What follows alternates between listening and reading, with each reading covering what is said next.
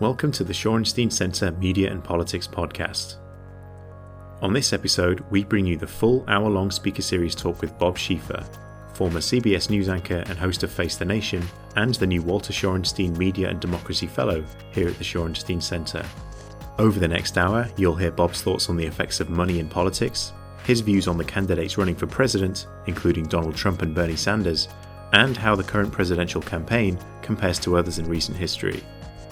Moderating the event is Tom Patterson, Acting Director of the Shorenstein Center.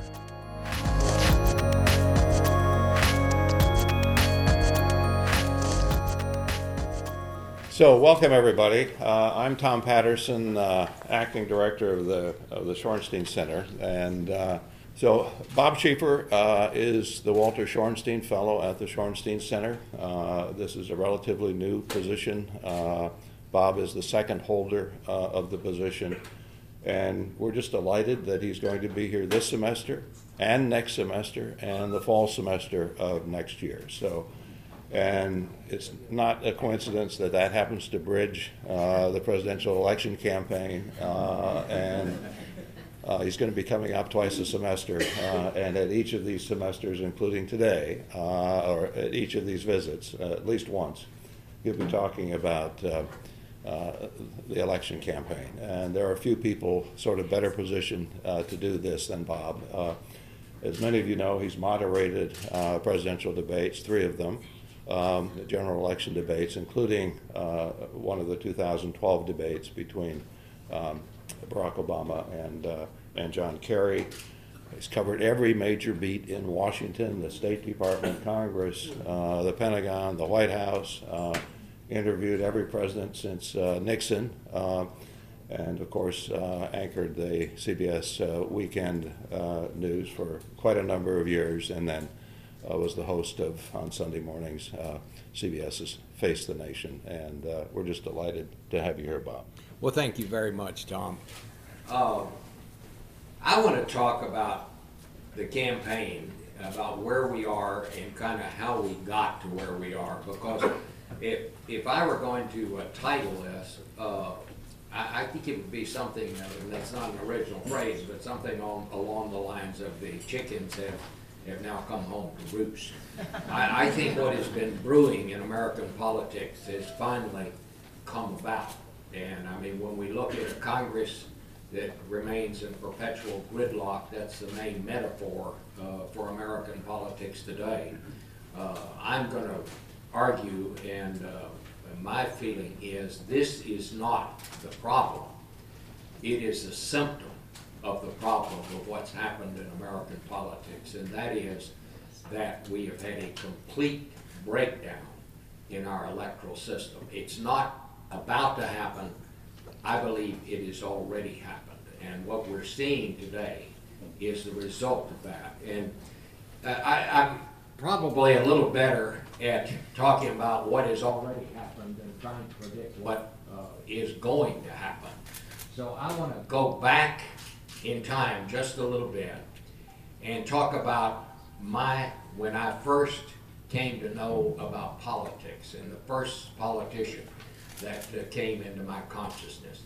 It was 1948, the year that Truman was running against Dewey.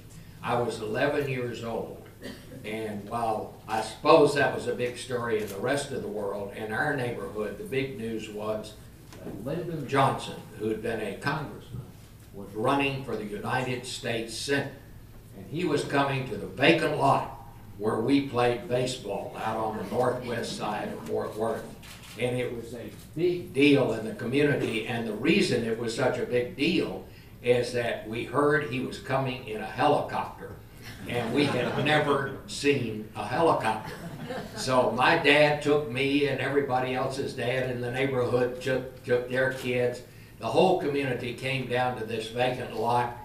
We didn't know really what to expect, and then all of a sudden, up there in the sky, here was this airplane with no wings making all of this noise, and on this bullhorn we could hear, "This is your candidate for the United States, Senate Lyndon B. Johnson. I'll be down."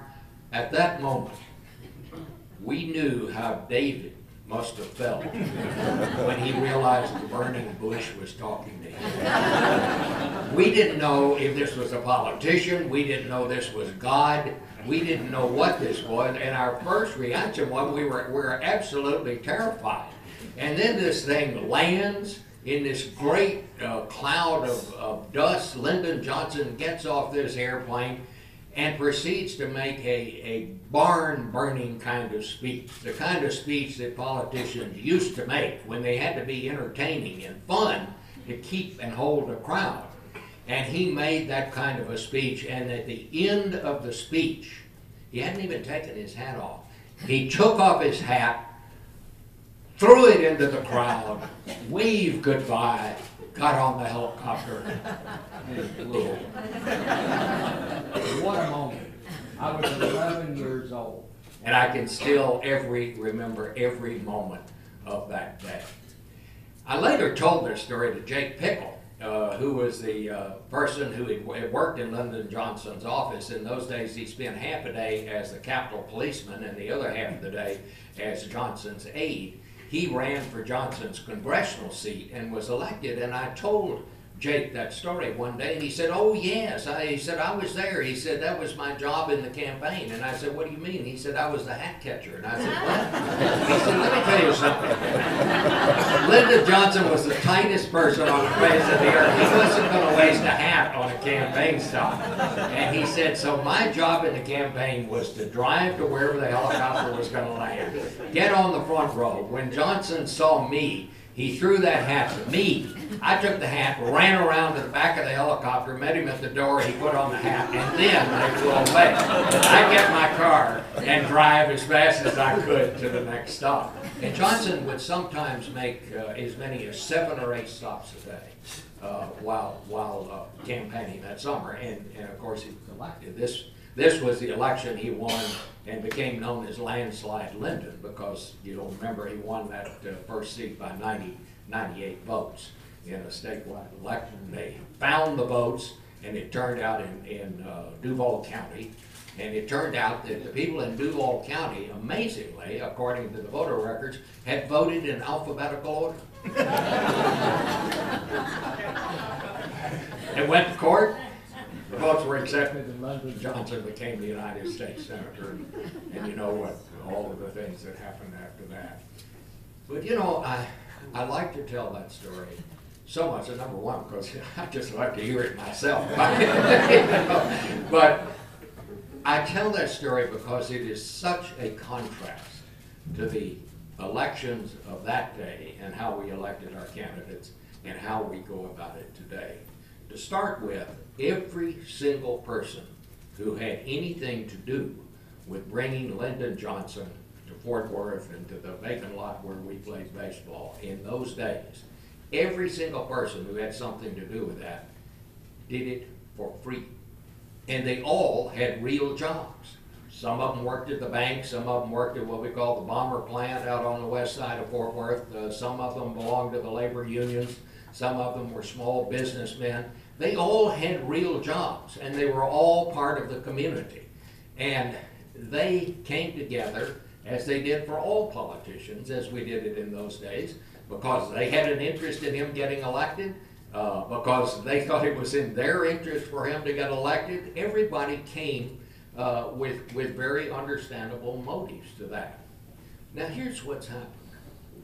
We have taken what people used to do for free and have developed a political system where we have outsourced it, all of those things that people used to do for free, to people who charge enormous sums of money to do what all of those people did for nothing.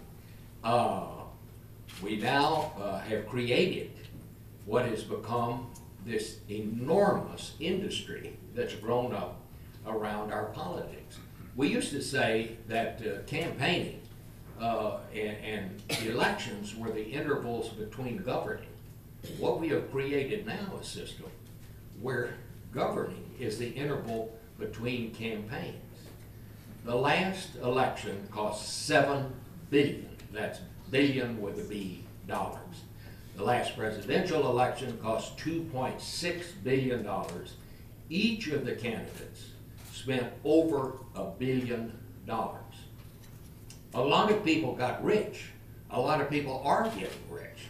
You realize that when you hire the fundraisers that are now required to raise these enormous sums of money to hire all these people to do what people used to do for free, all of those fundraisers take a commission. They generally get about 5% of whatever they raise. The people that become the campaign managers and consultants, all of that's negotiable, of course, but they generally make anywhere from $10,000 to $20,000 a month to do this kind of work. And then you have the pollsters, the people who make the campaign ads, all of that are also making these enormous sums of money. Once again, to do what people used to do because they just had an interest in government and seeing someone get elected. Money has always been a part of American politics, but now it is the driving force in American politics. And what I will argue is that we're not moving forward in this, but we're going backwards. Here's a little fact that I ran across this year as I was just preparing for coming up here to Harvard. By 1975, after the financial campaign abuses of the Nixon administration, something like 36 people and corporations had been convicted of campaign finance violations and other violations. Not indicted, but convicted of these various violations. All of the things that those people were convicted of, with the exception of breaking into the Watergate Hotel, are now legal. All of those things are now legal. Secret donations, unlimited donations, all of the things that people went to jail for are now legal because of a series of laws that have softened our campaign finance laws and our election laws, and then the latest court rulings. What we have now, basically, is no campaign laws and no finance laws. I mean, you can just do whatever you want to do, and that's what's happening. We now have the super PACs. Jeb Bush has raised $100 million. Ted Cruz, one person has given Ted Cruz $11 million. Another has given him $6 million. 8 people have given Hillary Clinton at least $1 million. I was thinking about it last night. I was talking to some people that were involved in the last campaign, and I thought, what if you were a person and you decided, I want to really help a candidate, I'm going to give them $100,000. What are you going to get for $100,000? You're going to be about 33rd in line to get in to see whoever you gave the money to. If somebody's giving him $11 million and somebody else is giving him $6 million and 8 people have given $1 million or plus, you're going to be way at the back of the line. You might get to see the deputy chief of staff or something, but it's going to be hard for you to get in ahead of these other folks to even get in and see the person. So the money has overwhelmed everything and changed everything. But the professionalization of what used to be an amateur sport, every time it reached another level where the money became more important, it has put a distance between the candidate and the people he is being elected to serve. You know, when Lyndon Johnson came to our neighborhood, we not only got to see him, he got to see us. He got to see what we looked like. He got to see how we were dressed. He got to see if we were white or black or brown. He got a good sense, a personal sense, of the people that he was trying to get their vote. The candidates today very seldom do public rallies anymore. It just isn't cost effective. They might do it when they're trying to film a television commercial or something like that. And most of what they know about the people they represent is data provided to them by professional pollsters, by focus groups that are arranged, and by polling to determine what it is that the people want and what it is that they think they need. One has to raise so much money if you're running for Congress, for example, to get elected the first time around, that you're forced to sign off with so many interest groups before you get to Washington, that once you're there, your positions are set in stone. You can't compromise, and that's what's happened here to our legislative body. We've created a legislative body that cannot compromise. In order to raise the money, you have to be very specific about what it is that you will do for a person if you're elected. And what this has done, it has driven people to the extremes of both parties. You know, when I was growing up, we had liberal Democrats and conservative Democrats. We had liberal Republicans and conservative Republicans. And those people in the middle were the ones where the compromises were all made. Now, we don't have a middle anymore. There are no more conservative Democrats. There are no more liberal Republicans. And the reason for that is because of the ways they have to raise money. And the way you raise money today, let's just say you're going to run for down there in Fort Worth. And so you went to the Goat Ropers Association, and there is such a thing. And you said, now goat ropers, I want to tell you something. If an issue comes up, I will be glad, I will give my best thinking to it, I'll be familiar with it, I'll give you a sound hearing. Well, you wouldn't raise a dime if you went to somebody with that kind of a fundraising approach. What you have to say is, I want to tell you, goat roper, something. No matter what happens, I'm your man. I will represent the goat ropers. So once you get that done, and then you talk to 15 different groups, and you're telling all of them the same thing, by the time you get to Washington, if you do get elected, you can't bend. And with computers and all of that, and today, if you come 1 inch off the position that you used when you were running, then you're going to be attacked. And so, time and time again, the purpose of many of the people who have now come to Washington is to raise enough money to get elected the second time and to prevent getting a primary opponent in the next election. I would argue that when your goal is not to have a primary opponent, you're going to have a Congress that doesn't get very much done. I've looked at a lot of history books, and I don't find many politicians that got in there because they didn't have a primary opponent. The ones that make the history books, of course, are the ones who get something done. But now it is getting harder and harder to do that. And so, as we look at this campaign season and what we have going on today, we are seeing a collection of candidates that might not have gotten much attention in days gone by. But now you have to have the money to get the attention, you have to have the celebrity to get the attention. And the other part of it is, serious people, more and more of them are saying, I just don't want to spend my time that way. I can do better doing something else.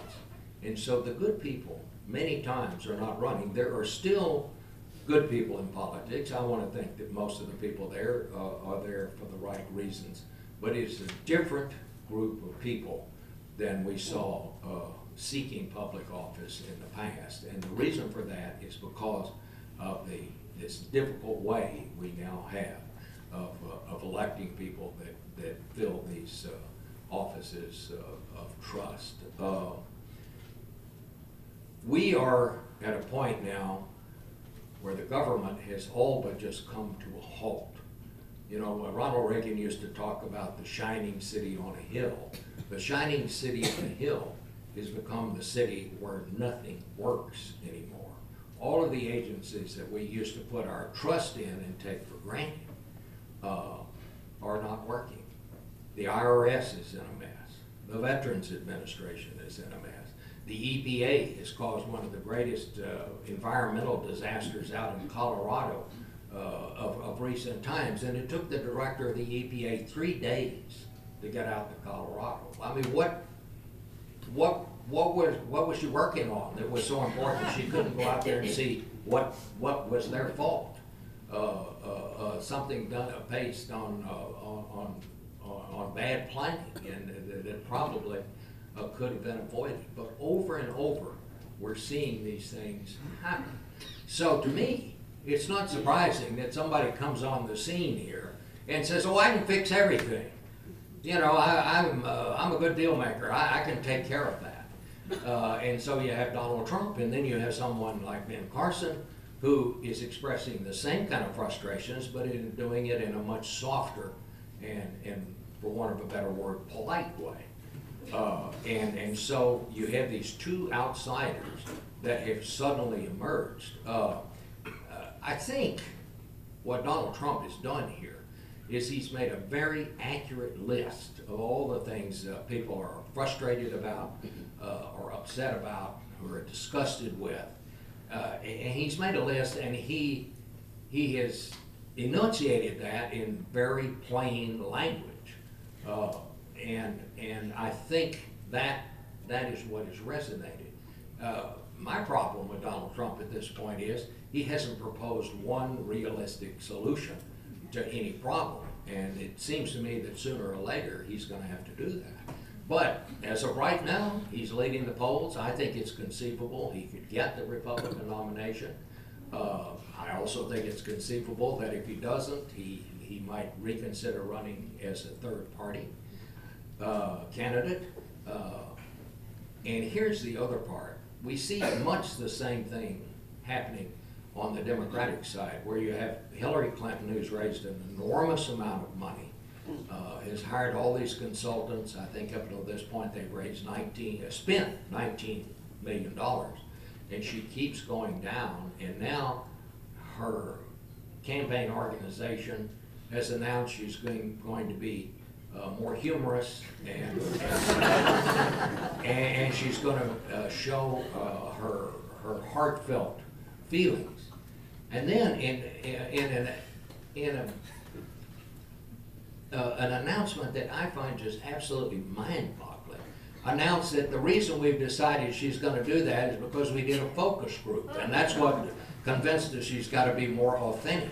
Well, could anything be more inauthentic than saying we're going to base this persona on the findings of a focus group? But again, this is another of these consultant-driven campaigns, and I think it's one of the reasons she's really having a very hard time. And I think, again, on her side of the street, it's the rise of Bernie Sanders is not all that surprising. I mean, he talks like a real person, you know, and you know, it's amazing that he's not even a Democrat, and yet he is posing a serious threat. Here's what we haven't talked much about, and what I'm wondering might happen. It would not surprise me, and I base this on no inside information or anything else, but just looking at the situation from afar. Here's someone who's not a Democrat to start with. Why wouldn't it occur to him after he's done so well that if he doesn't get the nomination, maybe he ought to run as a third party candidate? That'd be very easy. Run as a socialist. Yeah, I think he could get on a lot of state ballots. And so I think I don't know if this is going to happen, but I think it's entirely possible we could see 4 people in the presidential race. Bernie Sanders, Donald Trump, whoever the Democrats nominate, and whoever the Republicans nominate. And if you get into a situation like that, I think it's entirely possible. I think it's a long shot, but I think it's possible. You could see Bernie Sanders or Donald Trump elected, because you're talking at that point of somebody winning with maybe 35% of the vote. You know, I mean, let's not forget, back when Bill Clinton beat George H.W. Bush, he got, 40-something% of the vote. Bill Clinton in 2 elections never got 50%, never got a majority of the vote. So I think it's, you know, this whole thing is wide open about what happens if you do wind up with more than one candidate. I mean, more than the 2 major candidates at the end. Here is the part that I think we must be concerned about, and that is, they say at every election, this is the most crucial election in modern history. I think this one may well be. I mean, I think we are at a turning point in this country. We have got to find a way to get the government working again. This is not the way that superpowers operate, and it is not the way that superpowers remain superpowers. I don't like to end these talks on a down note, but it's very hard for me to find something to be optimistic about right now at this point in this campaign. So that's what I'm going to be talking about while I'm here, and I'll be happy now to entertain your questions.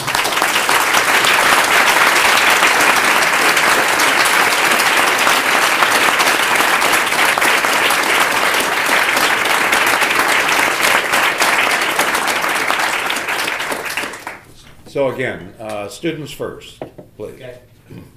Going off your idea that money drives politics, what then can those of us who care but are not millionaires, what is actually remaining as an effective thing to do to bring about the changes that you're talking about? Well, that's the part that's the hard question to answer, because, you know, I've always said that the hardest laws to write are campaign laws and campaign finance laws. And the reason why is because the people who are writing the laws are the people who are regulated. And I don't know how you ever change that. Maybe you get somebody on Mars to write it that could be totally objective about things. But that is with this recent Supreme Court decision.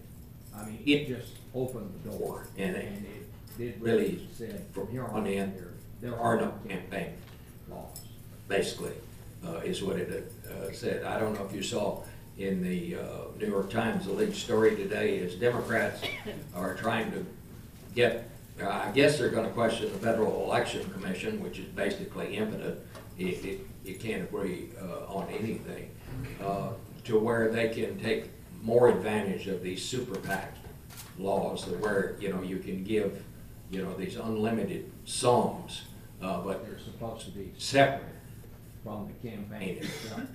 And you know, Jeb Bush, the reason that Jeb Bush didn't declare for the presidency sooner is he wanted to raise this money in the super PACs first, and once it got to $100 million, then he announced. Well, they're trying to do a thing now that said a candidate could meet with a super PAC if it was no more than 2 people, and, you know, raise the money, coordinate, and then once they got the money, then they wouldn't have anything to. Well, I mean, this is just a facade. I mean, this is silly. It's not going to work.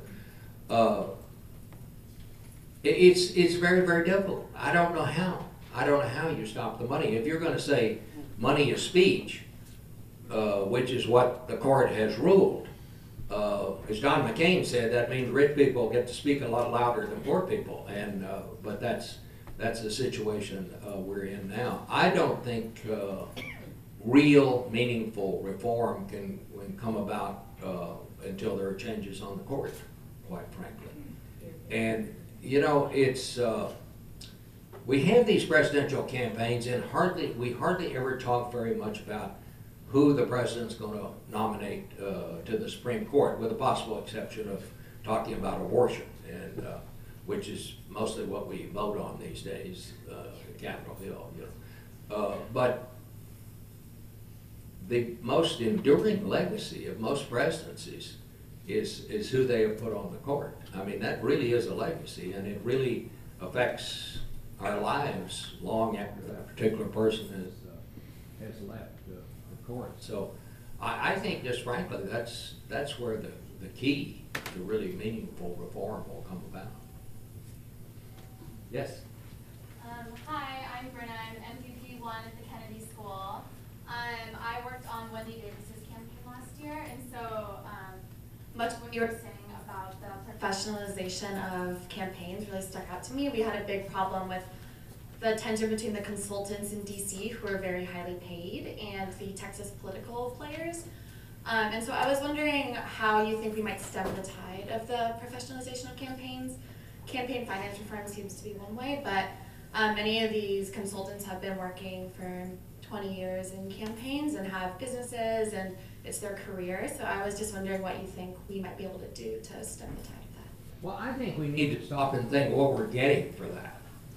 You know, and put a little common sense back into all of this. But we've got to some way, the politicians have got to find some way to start having more face-to-face dealing with people and getting to understand who the people are that they represent. And right now, if you're trying to do this based just on data, you know, looking at polls, looking at focus groups, I just think you're missing something. I mean, it used to be, in my day, when you were covering a campaign in Tarrant County, for example, you go up to the courthouse and you talk to the sheriff. We always said the sheriff of any Texas county is more in touch with voters than anybody else because he has a county car and the county pays for his gas. So he drives all over the county and he's talking to people every day. You know, the justice of the peace, the district clerk. These are people that are dealing with people, and you can go talk to them and get a feel for how people, you know, what they think about things. I mean, I think, as I was saying, you know, not only did Lyndon Johnson, did we get to see him, he got to see us. And that is not happening all too often. And while we have this gerrymandering of these congressional districts now, people don't really know who their congressman is anymore. Going back to Tarrant County, Jim Wright was our congressman for many years. Everybody in Tarrant County knew who he was. He knew most of the voters in that county. Now I think Tarrant County is part of maybe 4 congressional districts, some of which go all the way down to the county line of Harris County, Houston, down on the Gulf Coast. Well, quite frankly, you know, there's a great deal of difference in what voters may have on their minds in Houston and what they have on their minds in Tarrant County. These districts, some of them are so narrow that, I mean, if you open your car door, the car door would be out of the district. I mean, and they're all designed for a purpose to keep somebody in office. There used to be a congressman in Dallas who was fairly liberal for Dallas, and he kept inching over to Tarrant County and taking in black neighborhoods in Tarrant County. I mean, you know, and now with the computers, and that happens over and over and over. And what happens is nobody really knows who their congressman is. So once he gets elected that first time, and then he can use the power of incumbency to raise money, and nobody's quite certain who he is till they go to the polls, and they keep getting elected and getting elected and getting elected. I think we've got to figure out something that we can stop this gerrymandering. And again, I guess the way to really do it right would be to have a constitutional amendment again. But you know, I think in Arizona, I think they have gotten permission for a citizens commission to draw the district lines out there. And I need to find out more about this because I don't know the full impact. But what needs to happen is what we have done in our base closure procedures. You know, it got to be in this country that it was impossible to close a military base, whether it's needed or not, because the congressman whose the base was in his district, he would go to the congressman who had a base in another district and say, you know, if you'll stay with me and help me to keep my base open, I will stay with you and help you to keep your base open. And it went on and on and on. And what they did is they formed this commission, and the military would come to this commission, say which bases ought to be closed, which ought to be open, and then they would decide, and then they would present this to the Congress in one package, and the Congress would vote on it up or down. You know, and sometimes the Congress would disapprove it, and when they did, they'd go back to the drawing boards and do it again. I think we need something kind of like that in our redistricting. What they do in Australia, for example, is after the census, a group of retired judges draws the parliamentary district lines, and then the parliament votes it up or down. And, you know, sometimes they don't approve it, but when they don't, it goes back and, you know, they rejigger it. We've got to find something like that because people are not being well served by the way these districts are chopped up now. And as I say, just starting at the beginning, they don't know who their congressman is anymore. Redistricting, some sort of financial regulation. I also think that probably we do better if we went to nonpartisan primaries, where everybody runs in one primary and you pick the top two, and whether they're two Democrats or, a Republican Democrat or whatever it is. I guess the counter argument to that is, you would say, is that Louisiana has been doing that for many, many years, and one could argue that the caliber of their candidates is better than the ones that are picked in some of the other districts. But I still think that would help a little bit. You could also do things like, you could stop raising campaign money during the legislative session. In Texas, for example, you can't, an incumbent can't raise money during the session, when the legislature is in session. You might do something like that. I, for one, would favor saying you couldn't hold fundraisers except in your home state. At least make these people that have the checks, make them come down there. You go in Washington now, and the Congress is usually only there, Tuesday, Wednesday, and Thursday, and they're out of there on Thursday. So Tuesday and Wednesday, they're just these endless fundraisers. Hi, my name is Ben, and I'm a freshman at Harvard College. Hi. First of all, I'd just like to say it's a real honor to listen to you speak. I watched you every Sunday morning growing up as a kid. So my mom was super excited that I'm here today. I can't tell you how many people say, my dad and I watched you.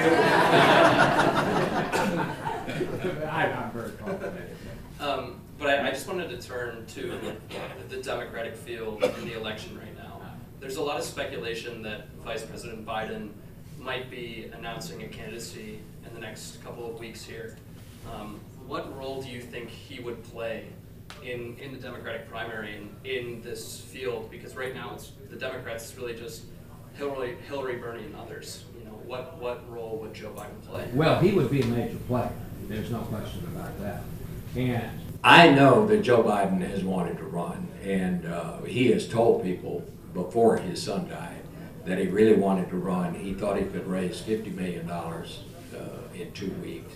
Whether he can or not, I don't know. But I know, and he was trying to decide whether he should or not. And whether he should or not, translated means, could I win if I ran? And I think he was, but I know he really wanted to do it. Now, the death of his son, I was pretty much convinced that he was going to run.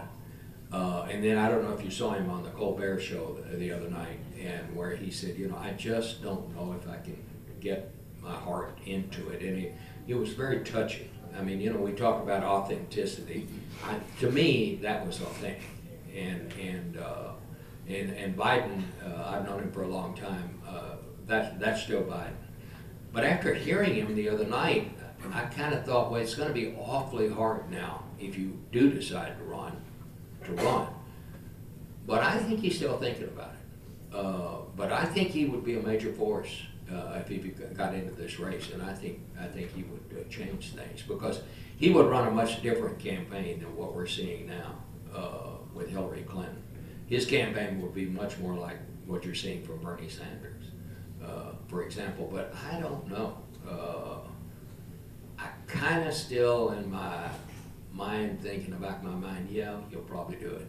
But I think he really is going through a very difficult time. He really, all that stuff about his son, that's true. Everybody that knows Joe Biden and the Biden family, they were very, very close.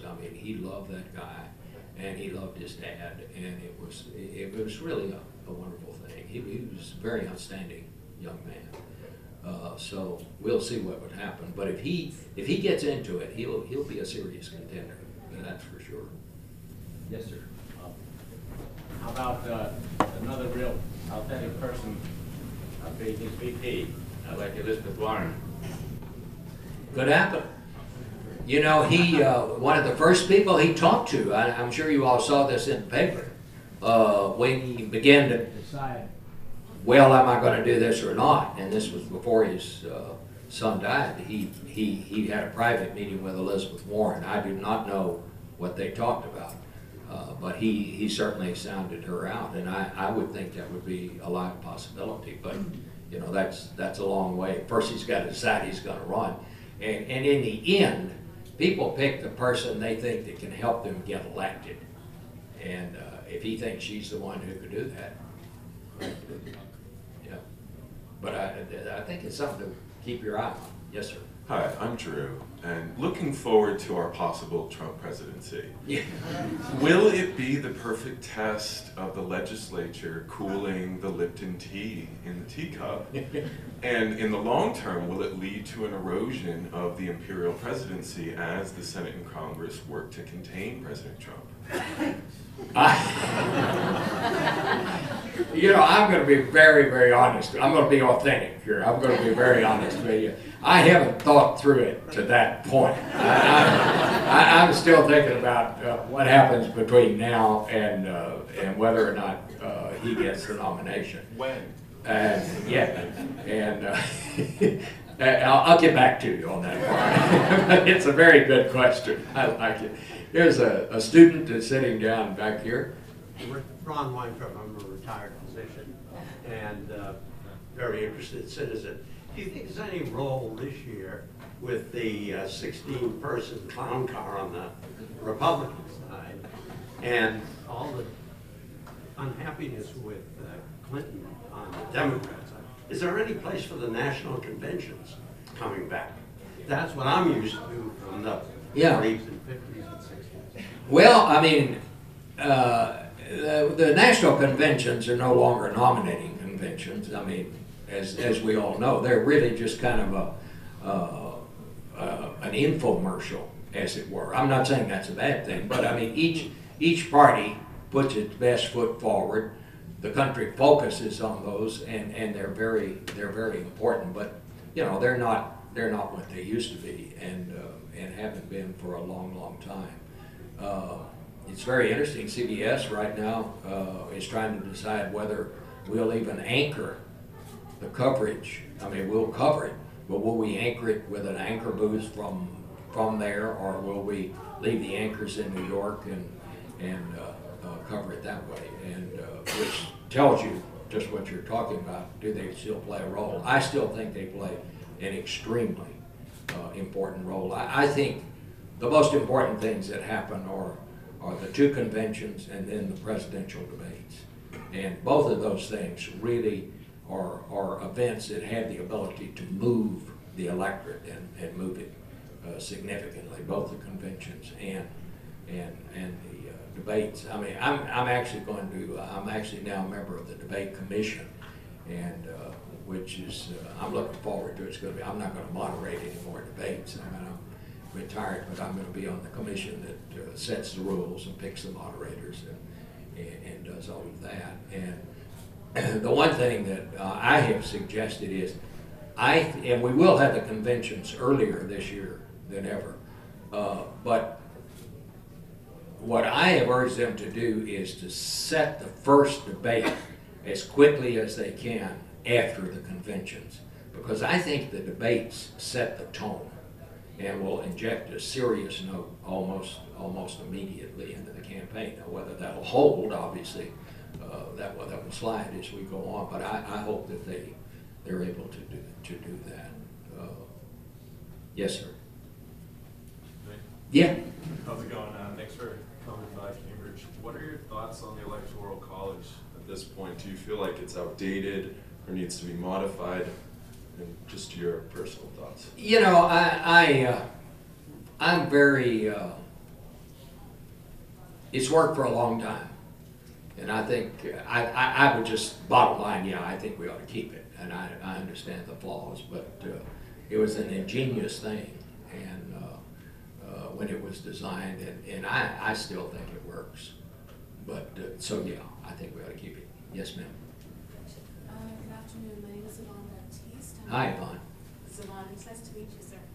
I'm an MVP2 here at the Kennedy School, and what strikes me as interesting is that you've sort of discussed all of these sort of systemic underlying issues about the way in which elections are carried out in this country, but what you haven't discussed, what doesn't seem to be as much of a concern, is any particular sort of issue upon which the elections can turn. And so I'm wondering if you can speak a little bit about that. Well, I think that's a very good question. What what are the issues on which an election can turn. And I think what's happened here is because, because of the system that we've now developed and because of the time that they have to spend on the money and all of that, and then the television commercials that they make, the campaigns are not really about serious discussion of the issues. I mean, when George Bush was elected and during that entire campaign, George W. Bush, there was never a mention of terrorism. It never came up. I think John McCain at one point made a speech about it, but nobody thought that was an issue, and it was not something people wanted to hear. It was kind of a downer, and so it got no attention. And that's why I just go back to these debates. That's why I think the debates are so important. It is the 3 nights where you really have a chance to hear the candidates speak in an extended way on serious issues, and they're divided into foreign policy, into domestic policy, and then one which is kind of just general. But exactly, I mean, you're exactly right. We're not talking about what we ought to be talking about, because we're talking about, how do you zing this guy, or how do you, do that to that guy? And we're really not talking about the things that we ought to be talking about. So it's a very good question. 2 quick ones, if I may. One is on debates. Is it possible for us to have debates without an audience, preferably with a panel of 4 or 5 reporters asking follow-up questions?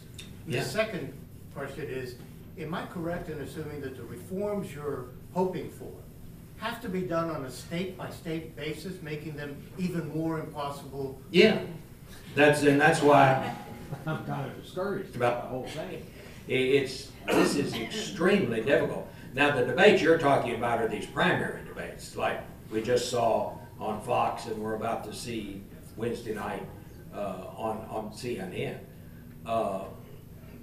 They have set the ground rules, and I mean, when you've got all these candidates, there's no way, in 2 hours, anybody's going to get to talk very much.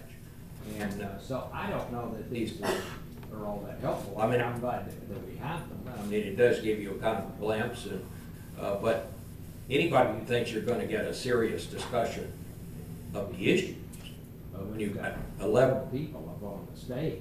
Will there be an audience in the ones that you... As I understand it, there will be. Now, what we do when I've done the presidential debates, and what you do with those, there is an audience.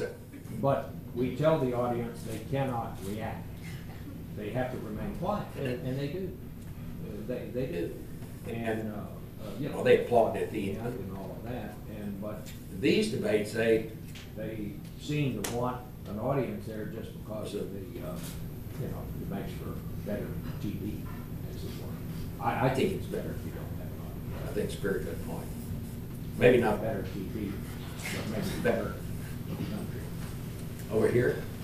Good afternoon. My name is Vilas Dar. I'm a student here and a fellow at the Center for Public Leadership.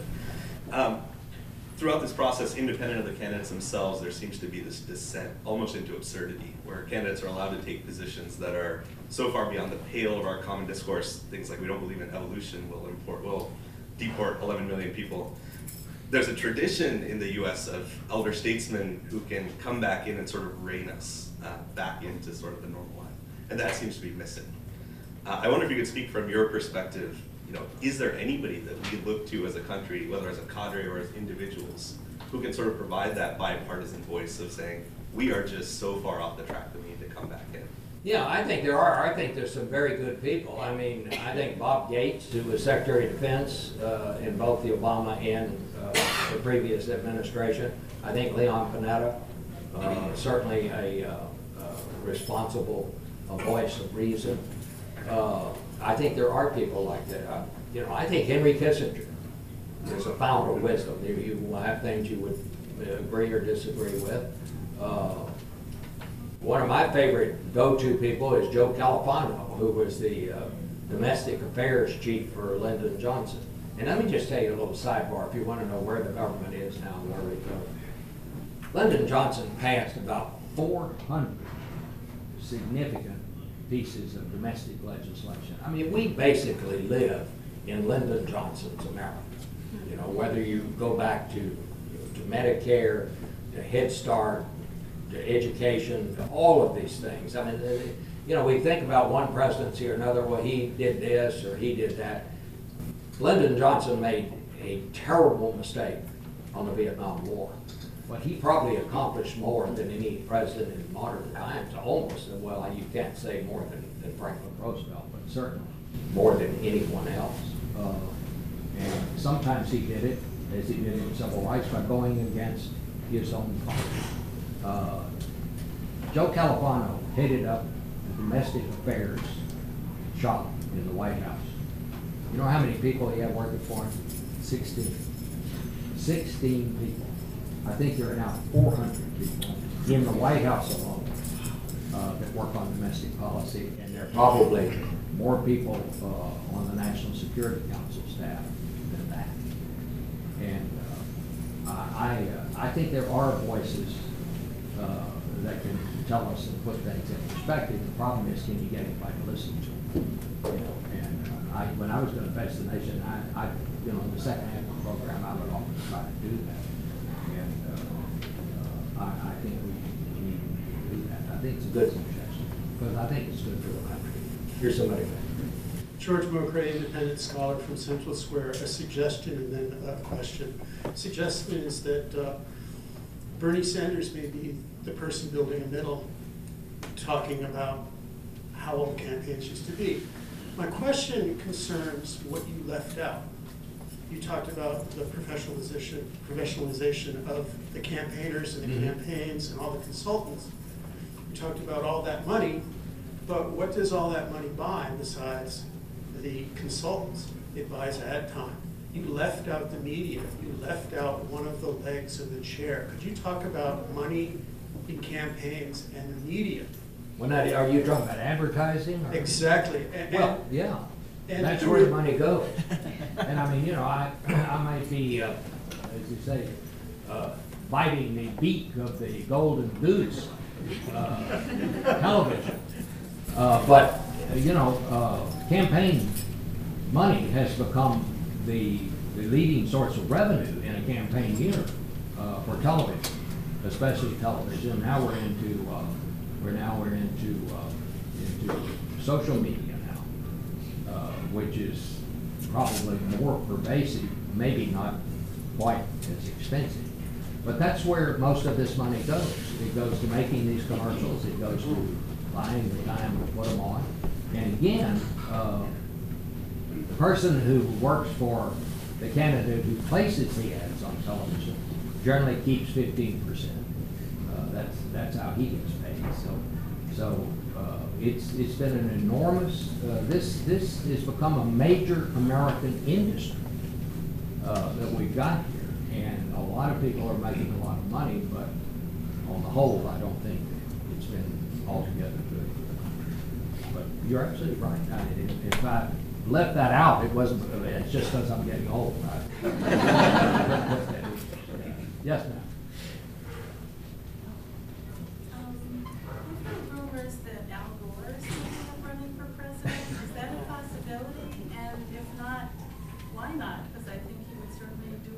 I've heard the same rumors, and I don't think that's going to happen. I'll just say that. I don't think. Yes.